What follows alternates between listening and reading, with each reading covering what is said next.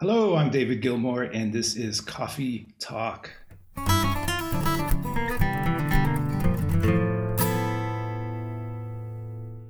Hello, and welcome again to the official podcast of the Guitar Department at Berklee College of Music. My name's Ian, and we have another episode of Coffee Talk for you. We've got guitar professor David Gilmour with us this week. Not to be confused with the other guitarist, David Gilmour, our David Gilmour is a world-class modern jazz guitarist who has worked with Wayne Shorter, Christian McBride, Ravi Coltrane, Cassandra Wilson, and many, many others. Professor Gilmour talks about playing with Steve Coleman and M-Bass and being able to play in advanced rhythmic contexts, and also talks about his experience being a side musician to big pop acts like Joss Stone. As always, a lot of this content will also be available on YouTube, and we have a ton of other great content on Facebook, Twitter, and Instagram, so give us a like and a subscribe on whatever platform you use. Here's our interview with David Gilmour.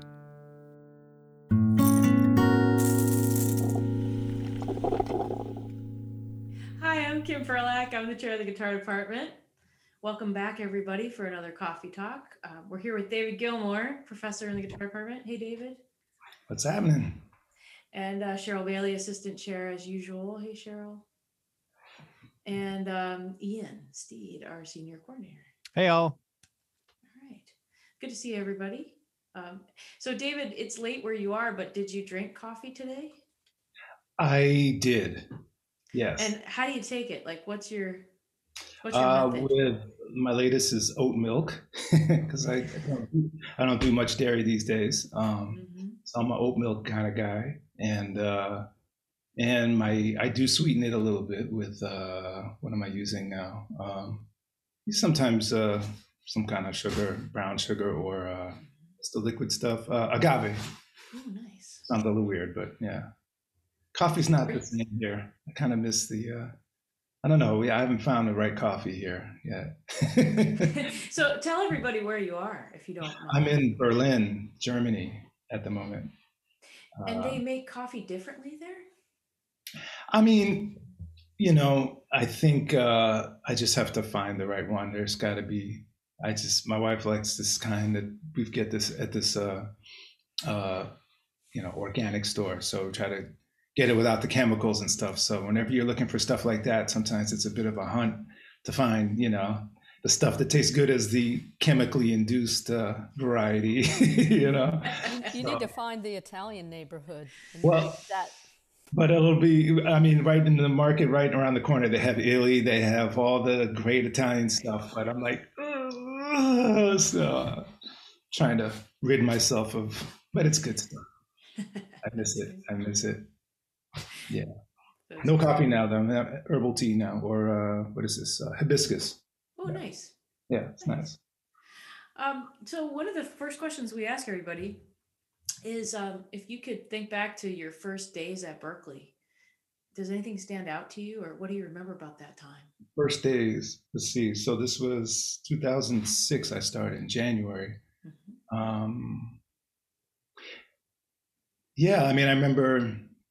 It's funny because it kind of came up really quickly because I was in 2005, I think I found out, I was talking with Fusinski about this maybe for a while. I was trying to, get a teaching job here and there. And I was on the road a lot, like 2004, 2005, I was playing with this pop singer, Joss Stone. And I had never done a pop gig like of that magnitude before. It was a weird time of my career, to be from playing jazz to this thing. But it was a lot of fun. It was definitely an experience.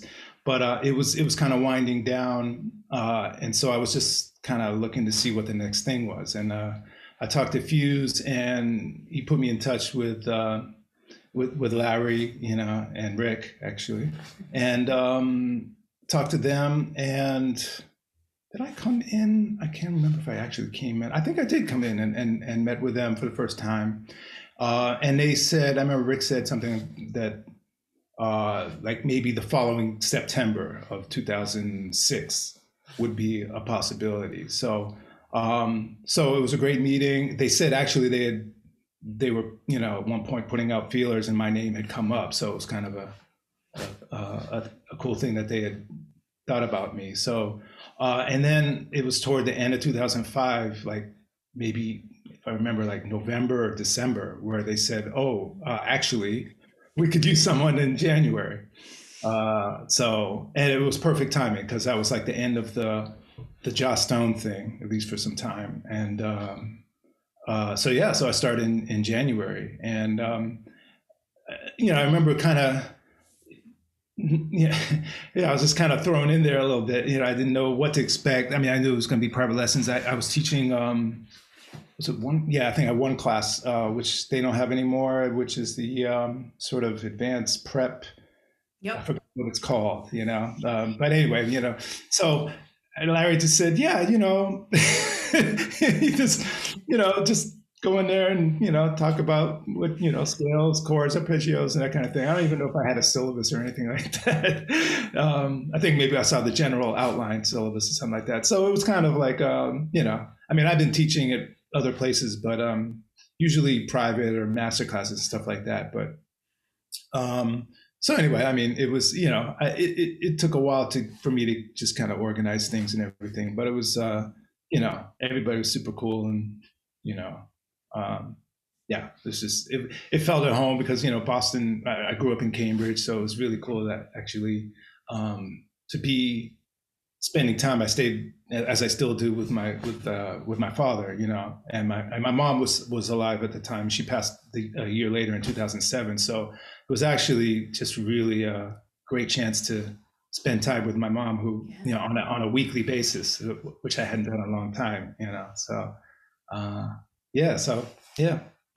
That's great. And I'm still here. Fast forward. It goes by fast. Crazy. 2006. Jeez. Wow. That's amazing. It's amazing to think that was a long time ago now. Yeah, that was like 3 years ago, right? Right. That's what I thought until I counted, and it was like, wait, a 16. Wow. Yeah. So that's really interesting that you bring up coming in, kind of like you knew people who taught here. You had a sense of the place. You knew Boston because of your family, and because of growing up. And then you did study with John Boboyan, who was privately as a teacher here. Yeah. Yeah. But then in another way, you're coming. And Randy Roos too. Oh, wow. Study with Randy. Yeah. This is like before I went to college, I think, like in my high school years. Oh, that's cool. Yeah. And then you came from a different part of your career to start at Berklee as a faculty member. So I'm wondering, like, as you were getting your own teaching method together to sort of figure out how you're going to teach what you do, and from your perspective in the guitar department, what were your impressions of just how everything, like what kind of students come and just what the curriculum was like, and did you have a certain idea of it? Were there things in there that you think are really important that you kind of grabbed onto and ran with? I mean, Chris Buono, actually, he was teaching here at the time. He really helped me out a lot, beforehand, and prepped me on all the proficiency stuff and what to expect and everything. So that was really, really helpful. Infused it as well. So I had that advantage, to look into it. And when I got here, it was, I could see it was a very well organized curriculum. And, prior to that, like I said, mostly, I taught, mostly private lessons through New School and City College and master classes and things like that. So this is kind of new to me in terms of having like, curriculum type of thing set out, but I found it to be, very, very organized. I definitely had to do a little homework myself. I wasn't hip to certain things, the triad cycles and things like that, that they were doing. So, so it was, I learned a lot in that first year, as which is great, and I'm still learning, of course. Yeah. So fast forward there and on that thread, and can you tell us a little bit about some of the classes you've written and what kinds of things that you wrote? Yeah. Well, yeah, over the course of years, one point I had like a funk guitar thing that I did for a couple of years, which was a lot of fun. It was a lab when labs were like 2-hour labs. And then actually early on, I had I started out 1 day a week, and then it was 2 days a week in the fall of 2006. And then I started this advanced rhythmic concepts class. I don't even know if it was called that back then. I think it was. So, and that's just something that I've put together that has sort of been like, an amalgamation of the music and the experience I've had over the years dealing with artists that deal with odd meters, polymetric stuff. It's amalgamation of a lot of style. It's kind of not even stylistic. It crosses all. We play like some Eddie Harris stuff in 5 to Mahavishnu to Steve Coleman and a whole host of things. And it varies, of course, on any given semester with the level of students. So I always twisted. So that was like the earliest course I think that I designed, and I'm still teaching it now. It's a guitar ensemble. I did a Zappa lab for a little while, which kicked my own butt because I was learning about. I was just sort of I'm sure you guys have done this where you kind of want to learn something, and so you design a course to learn, and then yourself, and then you realize, oh shoot, oh my God, this is some deep stuff, and Zappa's deep. So I had some students that knew a heck of a lot more Zappa than I did, I have to admit. But it was a lot of fun. It was like, full every semester. People loved it. And at that point, I think there were 50-minute lab when it turned into that. So, what else have I done lab-wise? The funk thing, I think that's pretty much it. And then I've been involved in the Berklee Global Jazz Institute for a number of years now, coaching one of their ensembles. And that's really been like a lot of fun. That's, great. Musicians come through there from all walks of life, all parts of the country. And I really enjoy that a lot. Really cool. And the other thing that you've taken on now is some of the advanced guitar performance for performance majors. And I think, some of what you're saying leads into that everything that you're writing comes from something you're interested in learning or something that you've done professionally that you're working on. Mm-hmm. And in that particular cohort of people, I think that's what, it's a lot of performance majors who are hoping to follow you in that some fashion, in that idea of having performance be a part of their career. When you sort of started taking that on, did you think specifically about certain things that you think are really essential for people?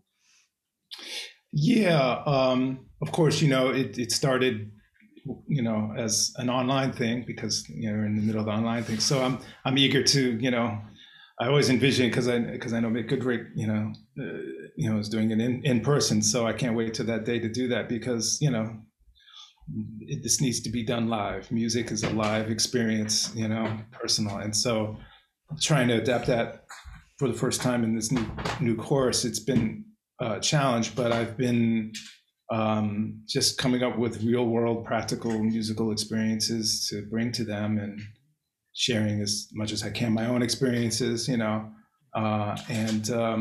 covering the basics. I'm still feeling myself out there because of the level again, so it's always a balance. Like you don't want to hit them over the head with too much advanced stuff, and so I'm adjusting things as I go. But it's a mixture of I always bring tunes into the mix. I'm basically working with jazz standards of sorts, and on various levels. So even though the styles are different, but that's kind of where we start from.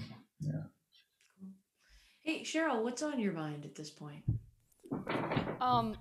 Well, David, I think what's so great for your students is that you've had this incredible career as a side person, and what you teach comes out of true wisdom of that experience. I mean, you've been with Wayne Shorter and Cassandra Wilson and Uri Kane and David Sanborn. Like that's a big mix. And then you're talking about that pop gig. So you've spent, you've built your career on, and also being a leader too. So I guess my questions for you And also just before I ask the question is like, I just think that's the best experience for a student to be able to come in with someone who has lived this like you have.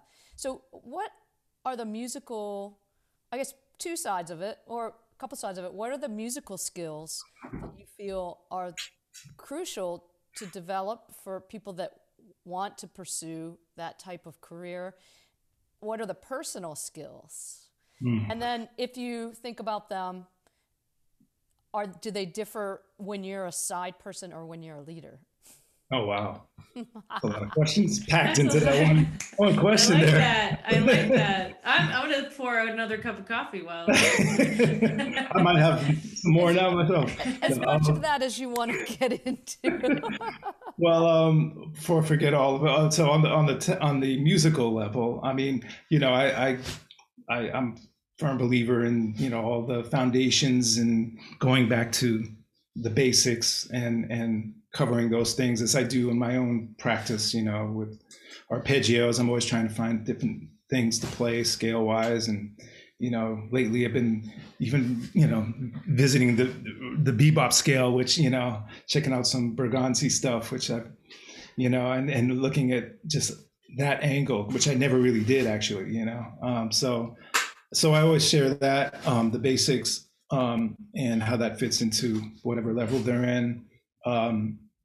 On the, what was the other thing on the Well, I guess, if you find, I mean, did you have to come in for rehearsals and be able to read stuff or, things like that? Things that will take you to be that person who gets called for the gig.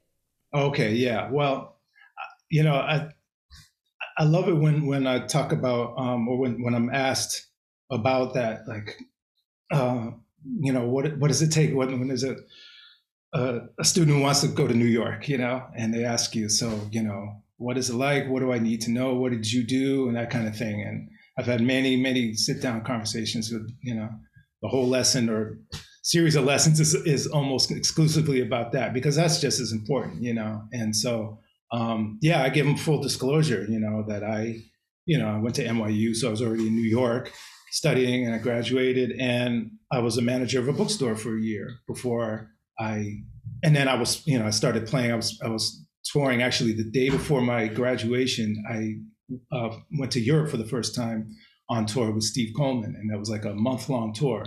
So I was like, this is my graduation, So it was and I mean, if people don't know Steve Coleman, that is some incredibly complex music, talking about odd meters and key centers and stuff like that. So it was a learning, kick-ass experience, and so I tell them about that, and that I was working a full-time job, for that first year and a half or so. Then I took a word processing course so I could do temp work, and then I started doing that, and so I could come back and then go back on tour. And then eventually I was able to wean myself off of the day gigs and do music pretty much full time, The main thing I like to say, and a lot of musicians don't want to hear it, is, I really try to separate the music from the music business, at least in your mind. There's music, and then there's commerce, there's business. And so,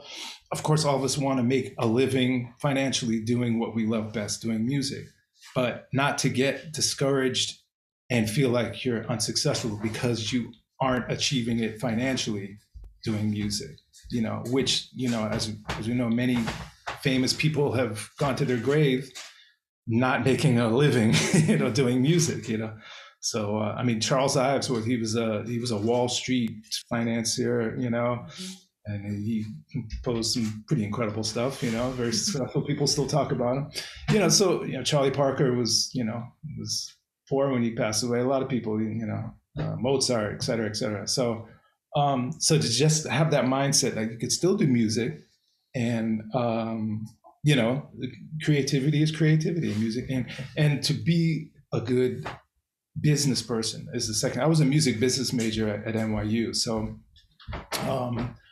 I had to kind of study the music business quite a bit, and I just realized, like, you have to have you can be the best musician in the world, but that is just half the equation. You have to have a personality that you can get along with people. I'm not the most outgoing person in the world, but I got conjure up enough to be able to present myself and talk and that kind of thing, and word of mouth and all that stuff. So that's equally as important. You can't be this socially awkward person practicing in your closet all day, and expect to be. Well, some people get there that way, but your chances are minimized if you're in the closet, not going out at jam sessions and meeting people. So there's that, the social aspect, and of course being ready with everything else. And I think you asked me about playing in different styles or different. Well, I mean, do you have different goals or ways that you work on being a leader as well? Or do those things sort of spring up in terms of you've gotten your name out as a side person and then that gave you some visibility to do your own solo thing? Or how do you think of yourself more as a leader or side person? I have to say I think of myself more as a side person because, and over the years I've just realized that's kind of what I feel, to be honest with you, most comfortable. It's tough being a music leader for many reasons, financially, you have to sometimes take the hit, but the other thing is, I don't know. I mean, I think there's just certain people that are sort of naturally gravitate toward that. I'll use Steve Coleman as another example because he's someone I could not see as being a very prolific sideman, and he hasn't been. Well, I mean, he has had his Simon gigs with Dave Holland and. No, not too many people. No, he's done some things with people, but it's yeah. I mean, he has his direction musically, very strong direction. He's created his own, musicality, and so I honestly, I don't have that like supervision. This is what I want to do. And not that you even have to. I mean, actually, I love playing in different styles, and this is what I think makes me a good sideman is that I just enjoy playing different types of music. I grew up listening to different types of music, and I love getting in the shoes of other styles, other people's music, and trying to do the best I can in that style. I find that to be really rewarding and challenging and fun. So not everybody is inclined that way, musically or personality wise. So musically, you really have to, I'm not, I don't want to be a jack of all trades either, So you can be that as well, but you have to, you have to know what you're good at and go for it and what you want to do. Some people, that's, I almost think it would be easier if I just liked one style of music. Life would be a lot more simple in a way. So back to the leader thing, it's sort of been a slow evolution. I've seen a number of critics accuse me of having an anemic output in terms of musical output. I'm like, okay, yeah, they use that word, anemic. I'm like, really?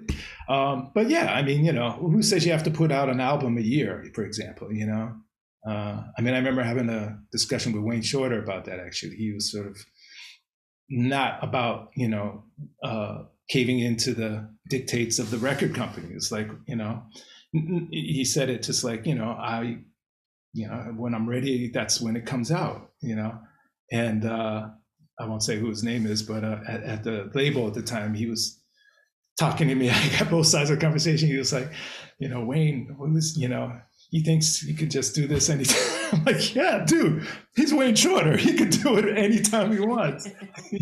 It's crazy, So, anyway, I'm rambling here, but no. That's all really important. But also, I am curious. I mean, you worked with Wayne Shorter. I mean, he is a Wayne Shorter. He's an iconic genius. Yeah. I'm just curious, for my own curiosity, any things you could share with us about that experience, or even how you came upon that gig. How did Wayne Shorter and you cross paths? I came upon that gig because he was doing the High Life album recording, and I guess it was 94, 95.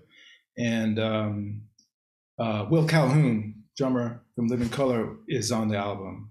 And he was out in LA, and this is what they told me. And Marcus Miller was producing it, and I knew Marcus from doing stuff with Sanborn. And they told me that Wayne was in the studio, he was sort of gesturing like air guitar, you know? And but he wasn't saying like, I hear guitar. He was just doing this like every once in a while. And so apparently they asked him like Wayne, are you hearing guitar on this?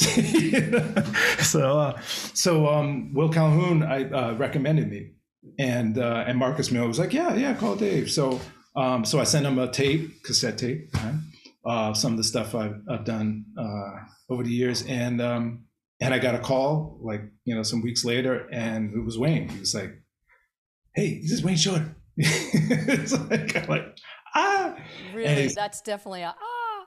Yeah, it was crazy. And then he said the next thing he said, you don't waste any time getting to the point, do you? Which I think he meant musically, I try to, of course, send him like, my best stuff. So yeah, I was like, and then they flew me out to LA, and they had already done the main tracks for the CD. So it was just me and him and Marcus doing the overdubs to that. And then the following year, we recorded the end of 94, album came out in 95, and then we toured in 95, and through 96. And then I did some gigs with him in 98 as well. So yeah, it was great experience, musically, and, just as a human being, he's such a sweetheart. He's such a darling person. And he's still sort of, I feel like he's like a second father, he's just someone who I just feel is like I've never seen him get flustered or lose his temper or anything. He's got a great sense of humor, great energy, just an amazing, a very, very unique human being on this planet. And what can you say about Wayne? Yeah. I have a question about that. When you have that kind of experience and you're a side man on that record, how do you go about kind of thinking about how your part is going to be created and fit in? Do they have, did he have a real idea of what he wanted you to sound like musically? Did you come up with that together? Well, like, how did that work? He wrote out guitar. I did a lot of melody doubling on that. So he wrote out the stuff by hand. Like I still have his charts, like, they're like reams of paper, meticulously written. His penmanship is amazing. He's an artist. So he had parts, and then in the studio was like, I was sweating bullets. Like, this is a good lesson for students to like learn how to read, because Marcus Miller had me reading stuff he was taking, because there were a lot of things that just on the fly, Marcus was saying, okay, I want you to grab this chord from the piano, and he showed me the piano chart, and I'm like trying to figure out which voicings, because they're all stacked seconds. I can't play everything, so I had to get the essence of it. So that was like one of the hardest sessions I've ever done. It was just like real pressure, but Marcus was amazing, so there was a combination of worked out stuff and on the fly, like, okay, boom. And then, they had me improvise some lines and fill stuff. I don't think I took a solo per se on the record, but there's some like solo fills and stuff like that on the record.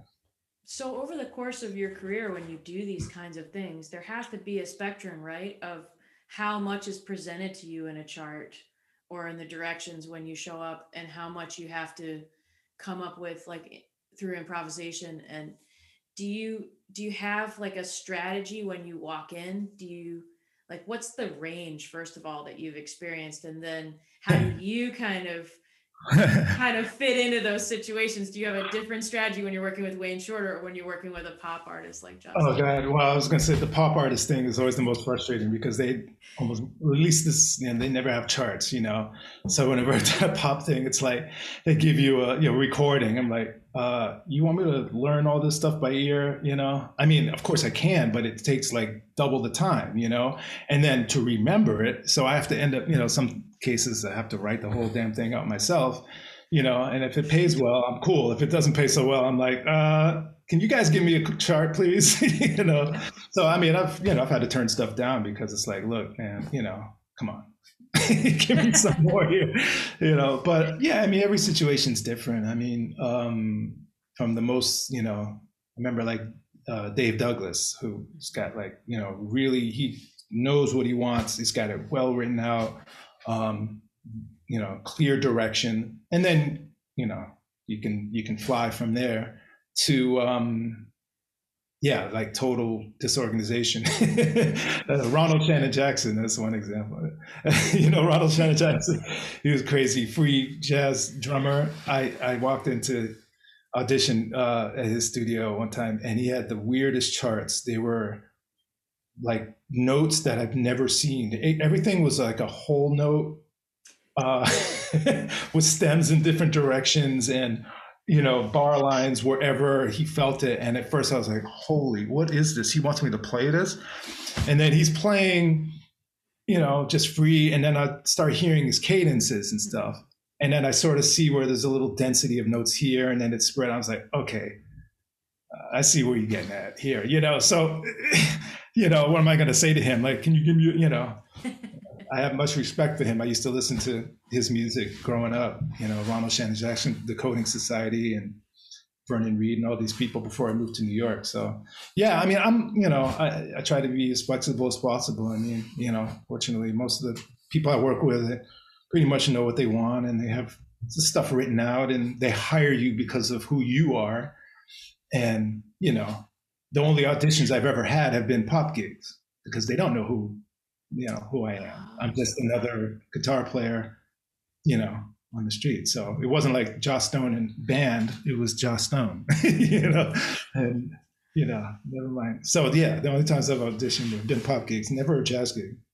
Maybe one jazz gig, I think. Well, you know, in a way, I think you've really answered that question as you're talking about your flexibility in terms of being a side person, because you have that situation where the people, you're working for them, so they say, oh, play this or play that. You're not, you know, you go, okay, let me try that. Let me do that. I think that, to me, that is probably the biggest reason why you're successful in that way. You're not going to, if a leader says, no, I want to do this, you're not going to take it personally. You go, oh yeah, that's you know, what the leader wants. And so let me work and try to make their music.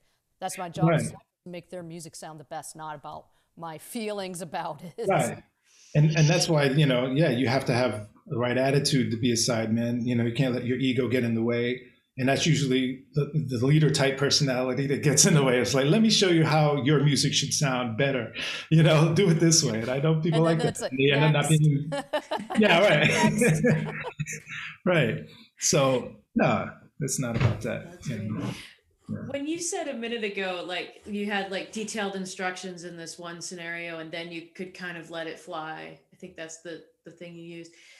That must be an interesting balance when you are trying to make someone's music sound the way they need it to sound.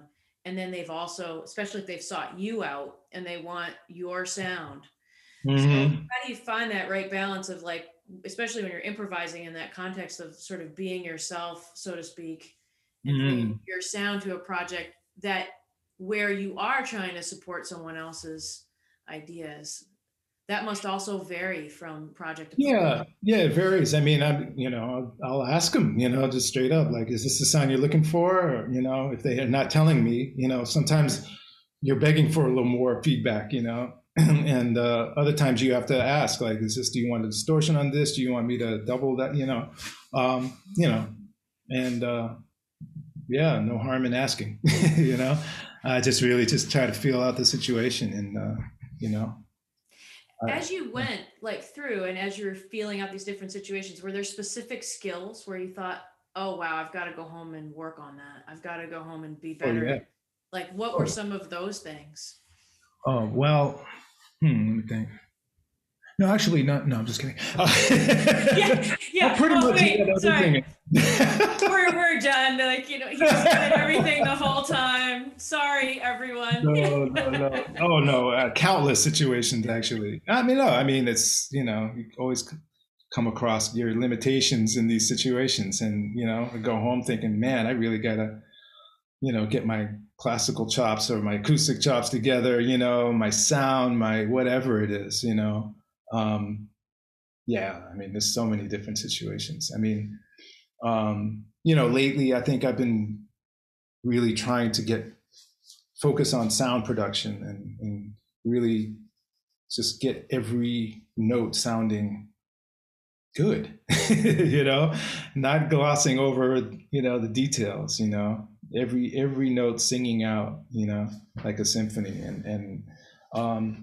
and just trying to refine or change, alter whatever is getting in the way of that technique wise, you know, whether it's on acoustic or electric. So that, and building my vocabulary further, you know, like lately I'm working on just going back to, you know, Charlie Parker, you know, heads, and, you know, relearning things I forgot, and finally transcribing some stuff, you know, after telling my students, you know, that's like an assignment I give every one of my students, like each semester. Is like, you're going to transcribe something, you know, and you can use that for proficiency. So, and you know, in my formative years, I transcribed a lot more than I do now. Just, you know, so very proud of the fact that I finally got got a 4-chorus solo done, you know, and that was, you know, trying to just get a more of a routine practice regimen now to do that, you know. It's hard. I love that you said that about the sound, because I think, like, we've heard, right, Ian and Cheryl, like, so many people are working on their tone these days, including us. And I think, are there aspects of your tone that you like, where you feel like this is really your sound, that you could describe, or are there things you're shooting for these days artistically? Aspects of my sound, yeah, the ones that I don't like. well, like when I say, I sometimes I feel like I don't know. I've sort of gotten used to my flaws, so to speak. They're my flaws, you know, and that's what makes you your character, your sound, in a way, you know. So I don't know. You know, I think just in terms, I think what I'm talking about mainly is balance of notes, you know, around the instrument, and I think that's the thing that I need to kind of work a bit more on. It's just more even balance of notes, you know, but not too much, because then, you know, then there's like no dynamic change between notes, and you want to have that as well. But what I do, you know, I don't know how to describe my sound or whatever that is. I mean, it's just it's a funny thing. It's you know, I mean, I can recognize it now. I don't know what makes it that, but it's just, you know, is what it is. So in that, are you talking about the organization of your notes? I mean, in terms of intervallically, how you play, you know, if you're talking about it in a linear sense, you know, which could be thinking about rhythmic phrasing, but I guess I was thinking more, are you talking about the types of intervallic shapes that you use, or that, you know, they're either kind of like close, you know, lines, or they're spread out like that, you know, thinking about textures like that. I mean, I was talking more about actual sound production, like that, you know, like, you know, sometimes I'll hit a clinker or whatever, the timing between the left and the right hand, and some notes are a little more anemic than others, you know. So that's more what I'm thinking. And you're talking like a classical guitarist now. Well, you know, it's funny because I actually, you know, Adam Rogers is a good friend of mine. He talks about this in a video that he did, and it got me thinking about, man, you know, because he studied classical music and tremendous jazz. I mean, he's a stylistic person extraordinary, plays every kind of style and amazingly well. And his sound, his tone production is just impeccable. Whatever instrument he picks up, whatever style he plays. So when I heard him say that, I was like, man, you know, I really should work hard on you know, what's going wrong when I'm striking the strings, or when I'm going from this place to this place on the neck, you know. So that's, you know, and I go back and forth. I like to check out a lot of different techniques, you know, from lately I'm kind of exploring more, because I grew up kind of old school, semi-cage system, going vertically, across the neck in a position. So now, more modern, younger cats, are playing 3-note per string things, going horizontally up and down the neck, playing incredible stuff. So I've been working a lot on that legato type of technique, and some of my favorite players these days are like guys like Mike Moreno. I like Lage London. I find that their technique comes from less of the old jazz school and more amalgamation of like Van Halen meets Jim Hall. It's like they're taking modern techniques that they learned when they were young, playing rock music, and then adapting it to a different, more jazz vocabulary. And so I'm learning a lot about that, through my students too. It's amazing, to see what they come up with, what they're dealing with. And it's a whole different way of approaching the guitar. It's not so much about alternate picking every note, because that doesn't work for me. And even for people it does work, I personally don't like the sound of that, so much. I like more of a horn like legato type technique where the rhythm is emphasized with picking and hammer-ons and pull-offs, basically. So that's what I continue to try to do. That's really interesting, because just right in there, there's so much texture and timbre and differences in your tone, which is actually something I've always loved about your playing, like coming from the classical side. It's all the rhythmic diversity and the timbral diversity, and then you do have a really beautiful tone that you're able to maintain and then change up. And I think it's interesting that you're working on all the different aspects of it, and I think it's going to say something to people who are listening, that working on it and always hearing room for things that you want to hear differently will never go away. No matter how strong that is. But it's such a really interesting contrapuntal approach to guitar playing, I think, that you have. Thank you. All of those layered textures. I really love that. Oh, thanks. Thanks. I will say, I mean, it's hard to teach an old dog new tricks, It's really, you have to, not just learn new stuff, you have to unlearn. You have to really find new pathways. Like, for example, I just finished transcribing John Coltrane's solo on Oleo and Miles Davis thing, which technically is, I haven't gotten it there tempo wise, but that's my goal. But the only way I think I'm going to be able to achieve that is through not semi-radically changing the way I place the notes, obviously, and different from how I kind of have habitually done it. So I really have to employ more 3-note per string type of things, some leaps that I'm not used to doing. So that's like a deprogramming of stuff, which is going to take as long as it takes, because, I realize when you learn something new, practice it, and then you get on the bandstand and you go right back to your old habits. It's like, oh man, that didn't come through,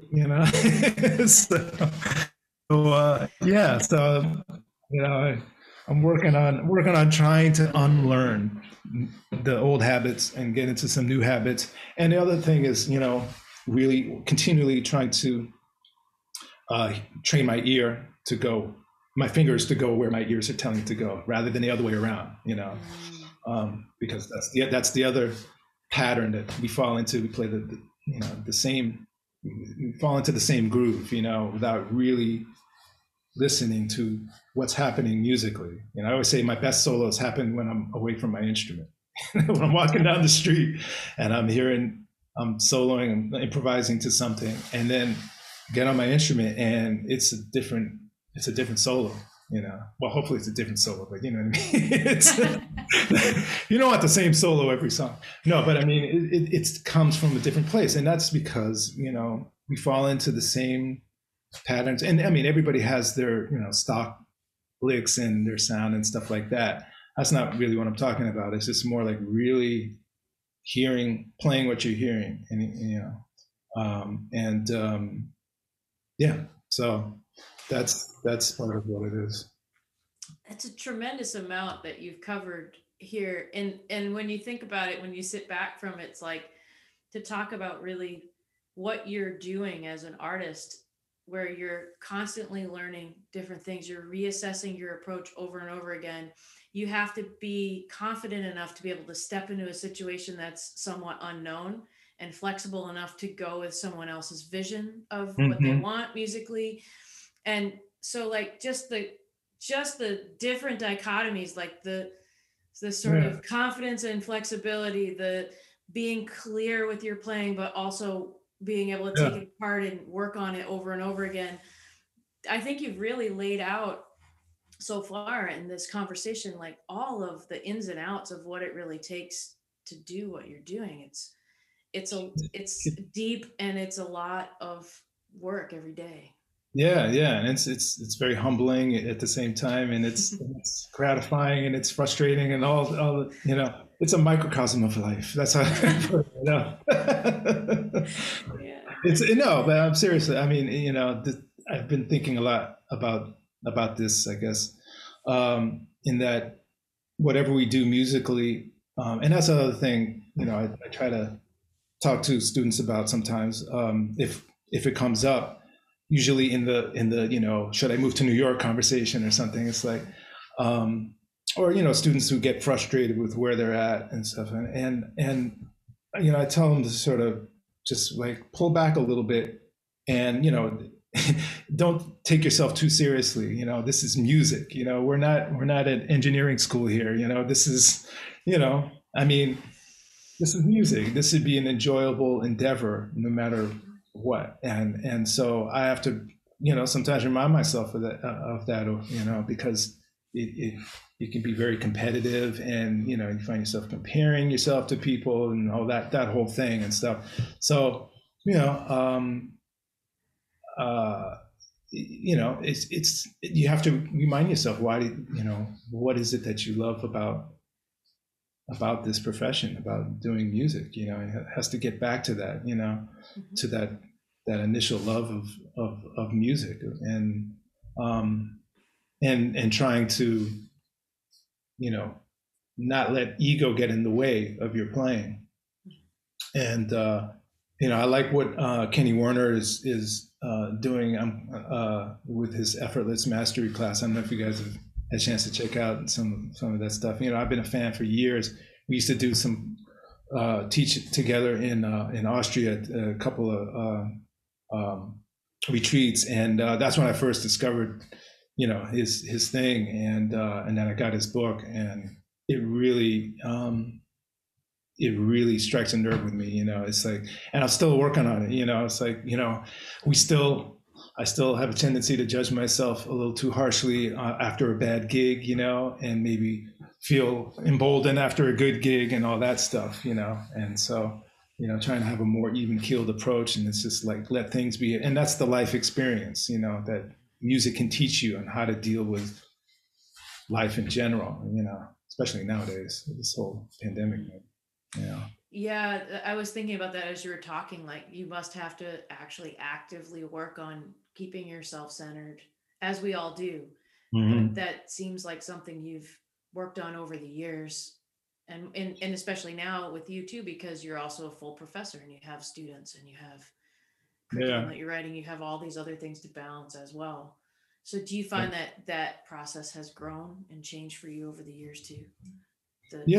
Keeping yourself healthy and centered. Yeah, I mean, I'm trying to keep things balanced as much as I can, and through whatever means, meditation and just reflection and stuff, and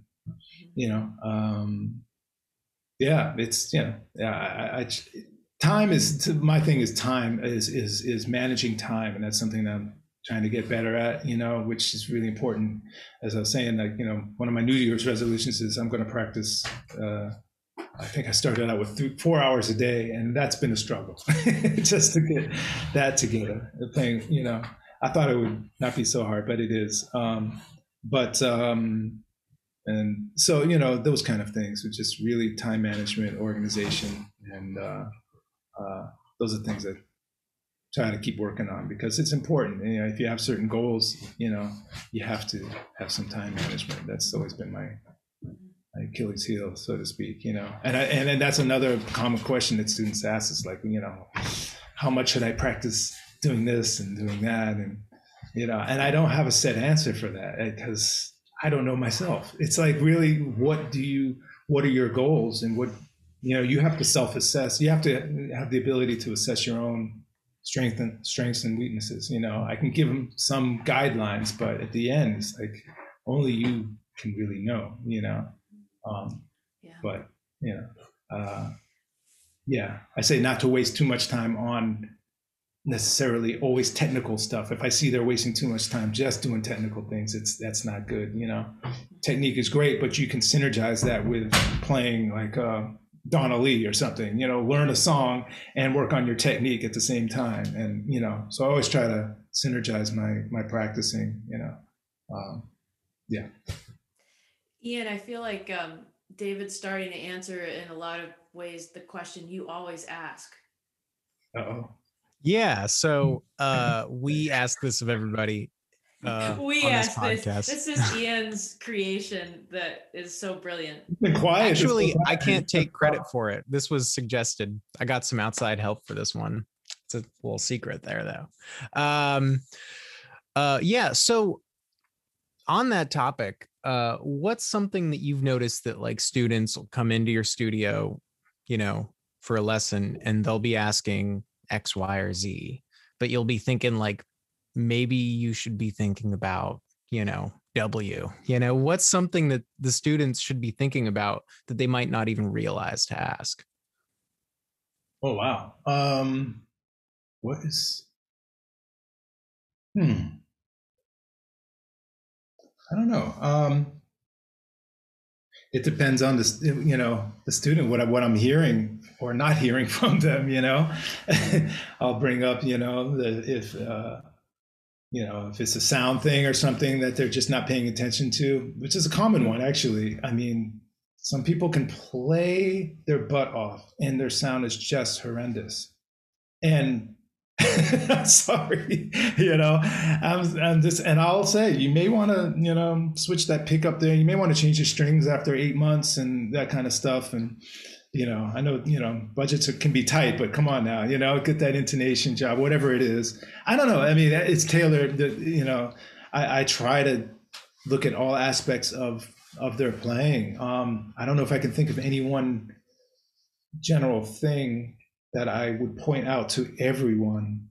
I'm trying to think, nothing comes to mind, but it's sort of tailored to what I hear is missing or what I think they should think about. But, it kind of ties into what you were saying about like really self-assessing, right? Yeah. Maybe it's like about being honest when you practice about what you really hear. Or? Honest, yeah, but at the same time, well, that's what teachers can point out to students. It's like, well, you really need to work on hearing. Like a lot of students who do the sort of George Benson vocalese thing, and what they're singing, what their fingers are doing, as opposed to the other way around, like I was talking about. So I'll tell them, look, try soloing, take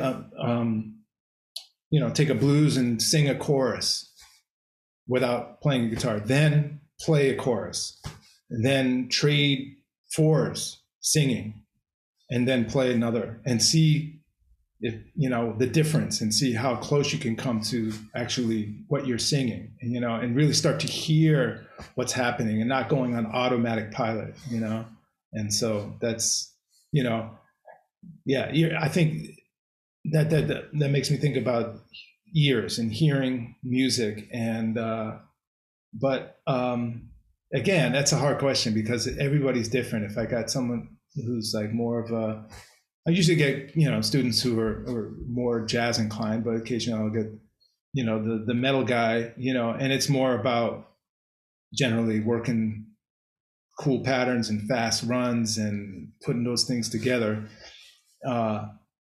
So I don't know. If that answers your question. It's tailor made, I don't have a general, like, you should think about, other than, if they're really bad, maybe you should think about being in the business if they want to be a performer. I'm just going to say it. We've all had this, where it's, sometimes, and that's a tough one. But I think it's important to point out, if they want to be a performer, that they should consider. I've had that rare talk, I'm not a harsh, I know some teachers are very harsh about that. And sometimes it's a tough love thing, but other times it's, anyway, I don't want to talk about that, but, I think it's, you have to have a certain amount of, keeping it real, no matter what, don't fake the funk, as they say. I mean, I like that because I think, like Cheryl asked about, I want to hear what you think about this too, Cheryl.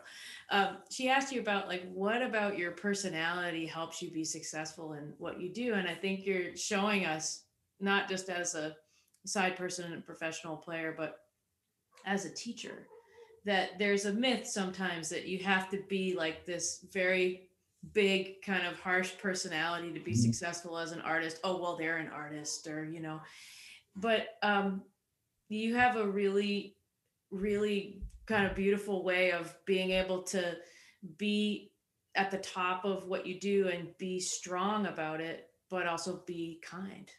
And, even if you're saying to someone, hey, listen, maybe this career path isn't what you think it's going to be. Maybe you're not working or hard enough, or you're not developing certain skills that you need, and you're able to communicate that, but not be not like a soul crushing, harsh person, and just be honest.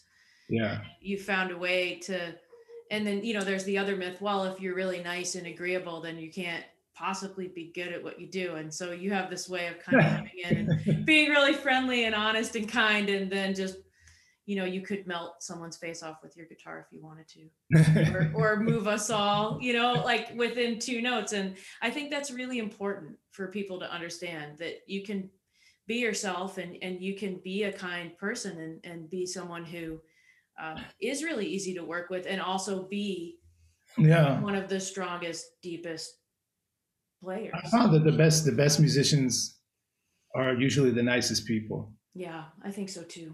Was that, I take that lesson, like Wayne, for example, he's, they're just the nicest people, they don't have anything to prove, they're just badass. They can melt your face off with, but they're not about that. They're just giving, usually very generous, giving people. I mean, at least the ones I'm most interested in emulating, both musically and personality wise, Right. And then you have the other ones. Yeah, and you can appreciate I can appreciate it on the musical level, yeah. And all that, so. Well, it seems like you find something to appreciate in each situation, and then you can gravitate to the ones you like. The worst is the guy with the attitude, who can't play. Yeah, don't be that, right? No, don't be that. At least be good or be nice. One or the other. Both is preferred. Both though. would be preferable, but Yeah. Cheryl, what's on your mind at this point? I think you've shared some really really deep stuff. I mean, just about, with that stuff that you're talking about, self-assessment, that it takes that courage to be able to do that, to be able to sit down with yourself and recognize your weaknesses, and that does make you a deeper player, and that you spend your time looking at those things, which is the hardest thing to do, because if you just want to put on a shuffle and play some blues because it feels good and you're good at that. Yeah. But if you're really seeking to go to those next levels, you have to sit down and go, well, I don't know the key of E flat, or I don't know this, or my sound. It takes that takes a lot of courage and a lot of humility to do that. Yeah. Yeah. you know, but that you are able to encourage students to do that, to guide them to do that, because that can be the hardest thing. Because I just Yeah. want to, And I just want yeah. to jam, and it's fun and it feels good. But if you want to, if you're really here to take yourself somewhere else, so for you to be able to guide them is great and amazing. And I also would add that the thing that's lacking, maybe that, Ian, this answers your question. I often tell them patience, patience, patience, because that's lacking today. It's just lacking in the world, you know. And I understand it. We all want to get good as fast as possible, and it just doesn't always happen as quick as you want it to be, you know. And I mean, when I got to NYU, I got my butt kicked. I was like, this is New York. This is like, wow. And it, it's just, it happens when, everybody grows at their own pace. And, you have to be patient with yourself.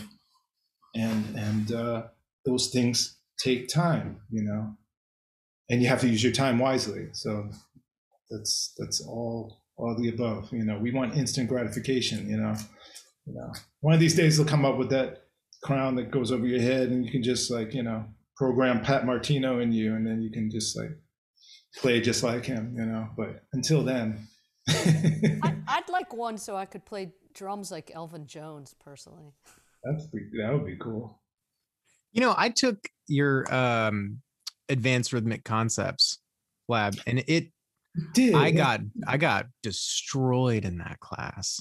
I got I got rocked in that class.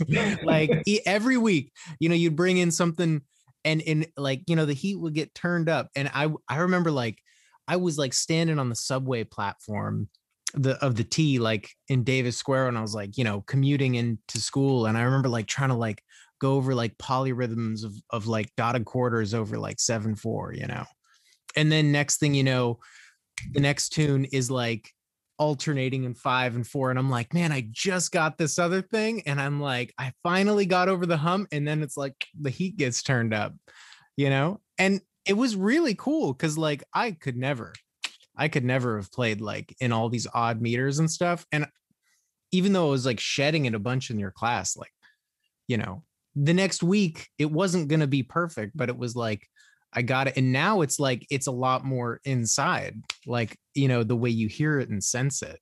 So I really, yeah. And it's funny you talk about patience and the humility of it, because you get something worked up and you're man, I'm happening, right? I got this thing, and you've been shedding it, and you get this thing, and then you move on to the next one. Right. And then it's how am I going to put this on the guitar, or where should this be? And now I feel like a beginner again, right? Yeah. Well, sorry if I maybe that was one of the first iterations of that course, and you were one of my guinea pigs or something. I don't know. No.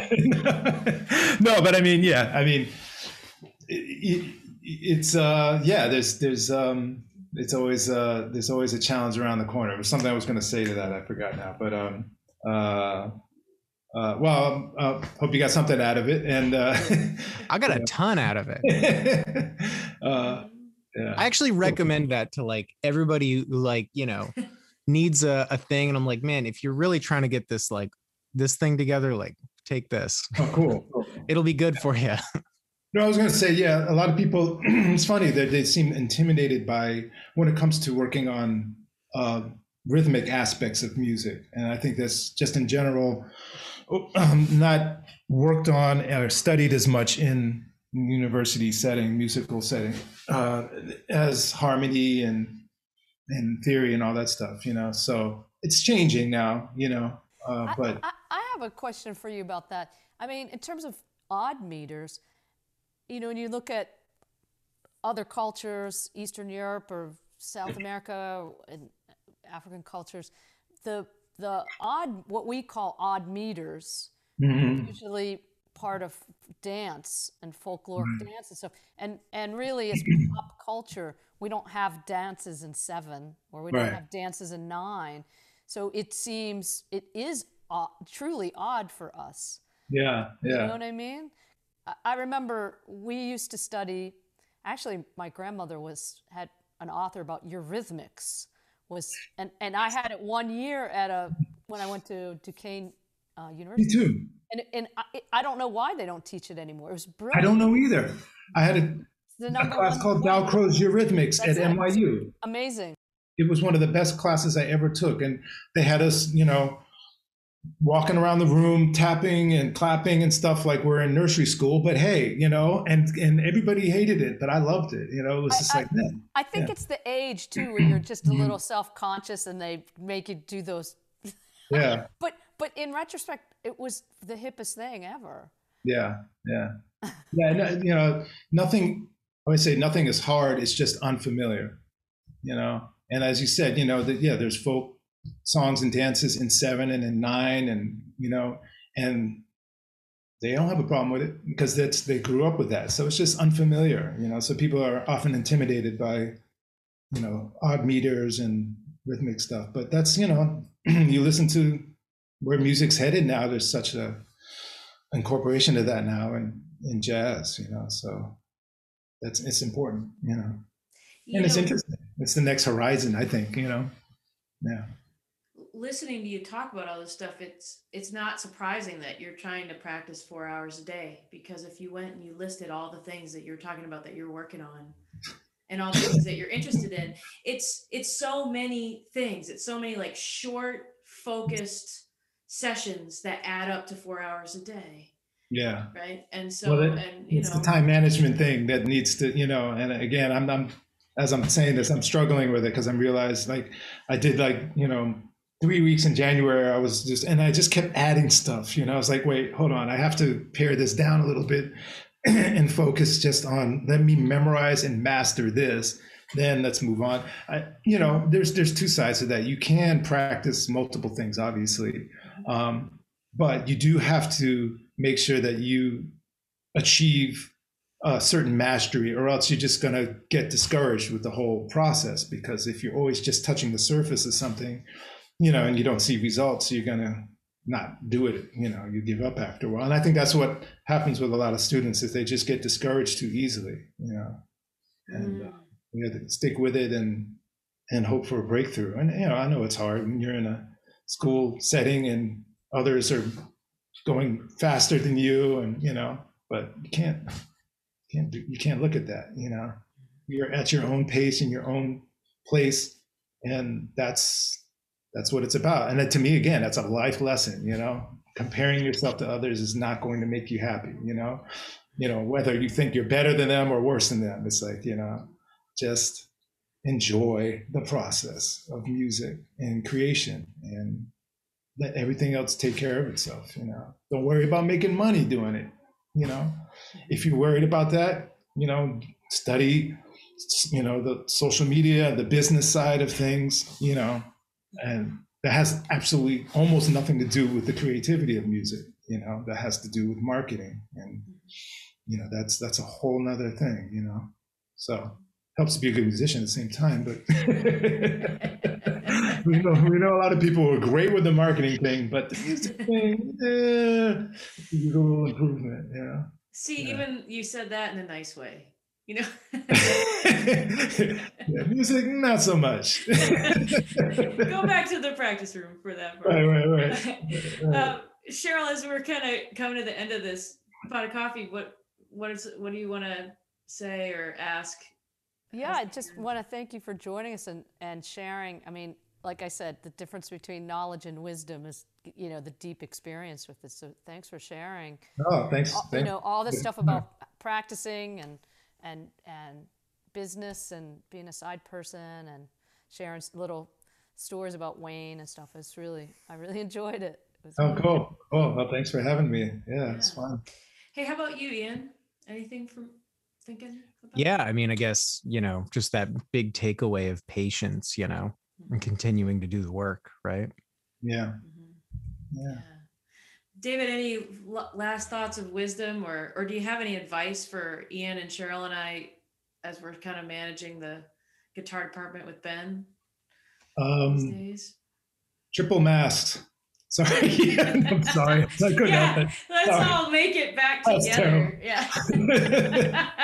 Are we up to, isn't it up to triple mask now? I don't know. They Yeah. recommend double mask and triple mask. I was wearing double mask like back end of last year. I was just like, you know what? I think I could use an extra layer here. I heard something that it could help. So now they're talking about it.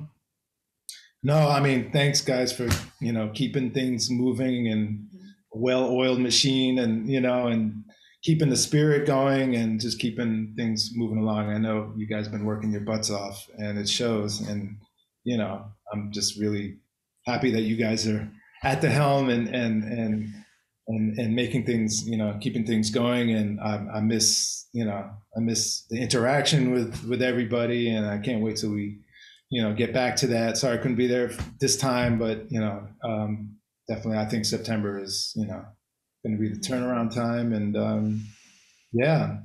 And my mug is somewhere in the office, I think. I'm trying to remember. I got a different one here. Well, we learned that in an earlier session that Jim Kelly he labeled his with his name on it with the label maker. So if yours is there as well, it should be distinct. So you don't have to worry about other people having used it while you were gone. I think I got We'll send them to the cleaners when we all get back. We'll get the dust off them.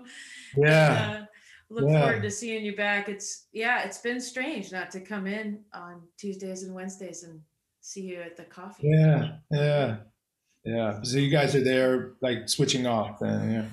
Cheryl's there. Cheryl and Ben are there right now, and Ian and I are going to go check on the ranch in the next couple of weeks. So, cool. But thank you so much, David, for being with us today. Cool. And everybody else, we'll see you next time on Coffee Talk.